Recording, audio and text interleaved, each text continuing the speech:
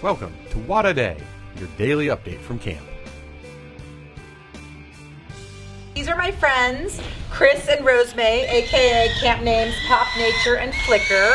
And I've known you guys for how long?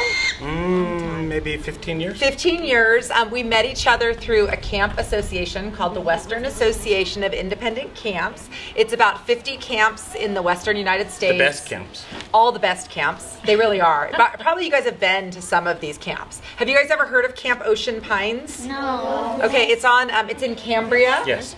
Did you go to Camp Ocean Pines? Awesome. Do you remember these guys from there? Oh, yeah. Okay. Did you go to Camp Ocean Pines? Awesome. With For your school? school? Where are you Good. What from? school? Yeah. All right, Carl Thorpe. From Santa Monica, huh? One of our favorite schools. That is so awesome. How fun. Anyway, they recently retired from Camp Ocean Pine, so it's really fun for a lot of other camps. So what they've been doing this summer is sharing a lot of their knowledge and sharing their birds with all of these other camps. So we're really excited to have them here at GAC this weekend. Did any of you get to build bows?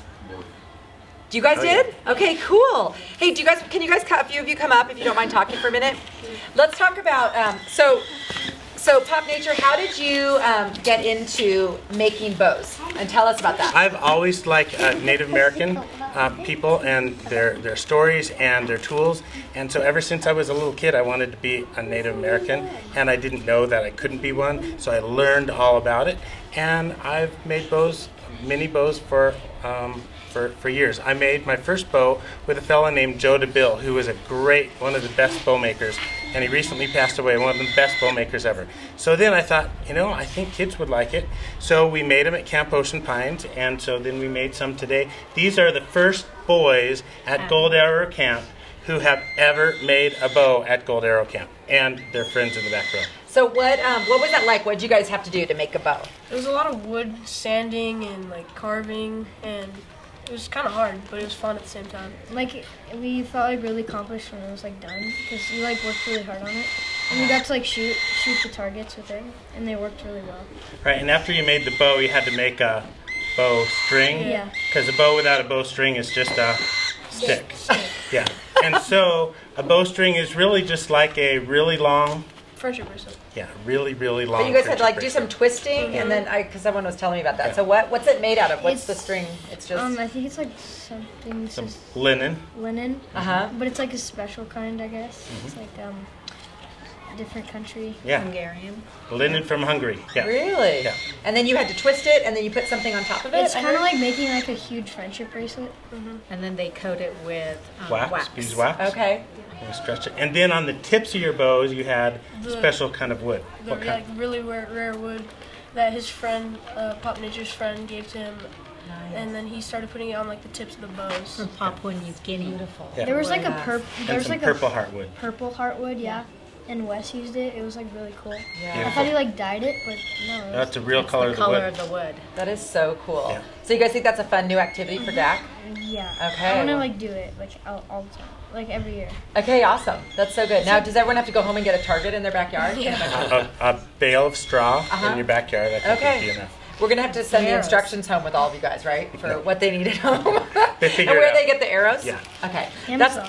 Amazon. Oh, yeah, everything. That's on right. there. That's so true. Okay, anything else to share about, for kids maybe next year who are interested in it, what would you say about bow making? You should always do it. It's really fun. And if you get frustrated, maybe sanding it or filing it down, which I kind of did because I was this is so frustrating because I keep I kept denting it. Uh-huh. But then Pop's you can fix it. It's super easy, and you just sanded it down, and it got really easy. And when you get used to it, it's super fun.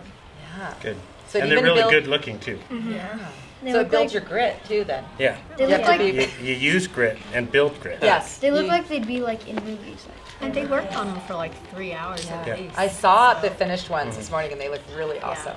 Right. Well, thanks you guys for sharing about Thank bow you. making. Yeah. So that's one of the things that Pop Nature and Flicker have been doing with us. They've been just piloting this bow making. You did a group of girls yesterday. Yes. Group of boys today, and then tomorrow. The winners one of the carnival. Yeah. So at the carnival today, we had those raffle tickets, and you could put them in. And so some cabin is going to win the prize of doing our final bow making. Do we know who it is? Cabin 23. Oh, that's the big announcement. Cabin 23 is the winner. Anyone Okay. from Cabin 23 here tonight? I wish. I wish you were But You're gonna next year, pretend to be in cabin 23 for tomorrow. Yes, that's the only good idea. Yeah, tonight I'm sneaking into cabin 23. Okay. oh, Yeah, okay, sounds good. Okay, let's talk about what we're doing here tonight. So this is free time on Sunday evening, and we have a big group gathered. And what are we talking about tonight here? tonight we have birds of prey, or raptors, and we have 2 peregrine falcons and a Harris's hawk. Now the peregrine falcons are the fastest animal in the world. They've been measured at like 240 miles an hour. Can you believe that? On a dive. 200, what? On a dive. On a dive, on a straight down dive after something. I would get nervous if I was driving a car 100 miles an hour. Can you imagine 200, over 200 miles? And that's how fast these birds can fly. So they fly way up high to the sky until they're just a speck, and then they wait for something down below, and they're raptors, so they only eat meat. They're not looking for like Brussels sprouts like we had for dinner. They're looking for a duck or a pheasant or a pigeon or something. And when they see one, they fold up and they dive down and they grab it. And so peregrine falcons, we have 2 of them, and these are babies. They're only 60 days old. So we grew them from little teeny tiny babies just a couple of months ago, and now they're full grown, and they'll live maybe 20, a little over 20 years, and these babies are going to go work in the fields. So falconry is something that's been going on for thousands of years, like 5,000 years. You know, like when the pyramids were built, people were using falcons back then, and they were hunting, and that would help them get food for their table. They would hunt for ducks or for quail or for rabbits or something to put food on their table. But then, if I want food on my table right now, I just go to the grocery store. So I don't really need to do falconry for food, so I do falconry because it's an interest of mine. But some other people do falconry where they help other people by protecting their crops. So I love blueberries on my cereal every morning, and falconers go work in the blueberry fields because little birds like to eat all the blueberries. So if a farmer made a whole blueberry field and all the blueberries are ready, and then a flock of like 1,000 starlings come, they can eat all his blueberries in just a couple nights. So he hires a falconer, and the falconer flies his birds around, and the little birds go, oh, never mind, I think we'll go down the road. And so these birds, these falcons, will be working in the fields in just a little bit. So they haven't flown free yet because they're still young and they're still in training. But maybe later on tonight we'll get a chance to feed 1 or 2. So I think we're gonna like wrap up the actual videoing of this. We're not gonna share with everybody at home, our special visitors and the whole show tonight. You're gonna have to come back to GAC next year to see them, right? To see the whole show. Maybe But we'll see. let's introduce Pumbaa is behind us. And how's your arm holding up there, Pumbaa? It's holding up well. It's holding up well. I've been noticing people like holding their arms up. So who's this again? This is Venus, Okay. and her sister is Serena, 2 top athletes in their field. And she's really loud, so we put a hood on her, but now I'm going to take the hood Yes. off.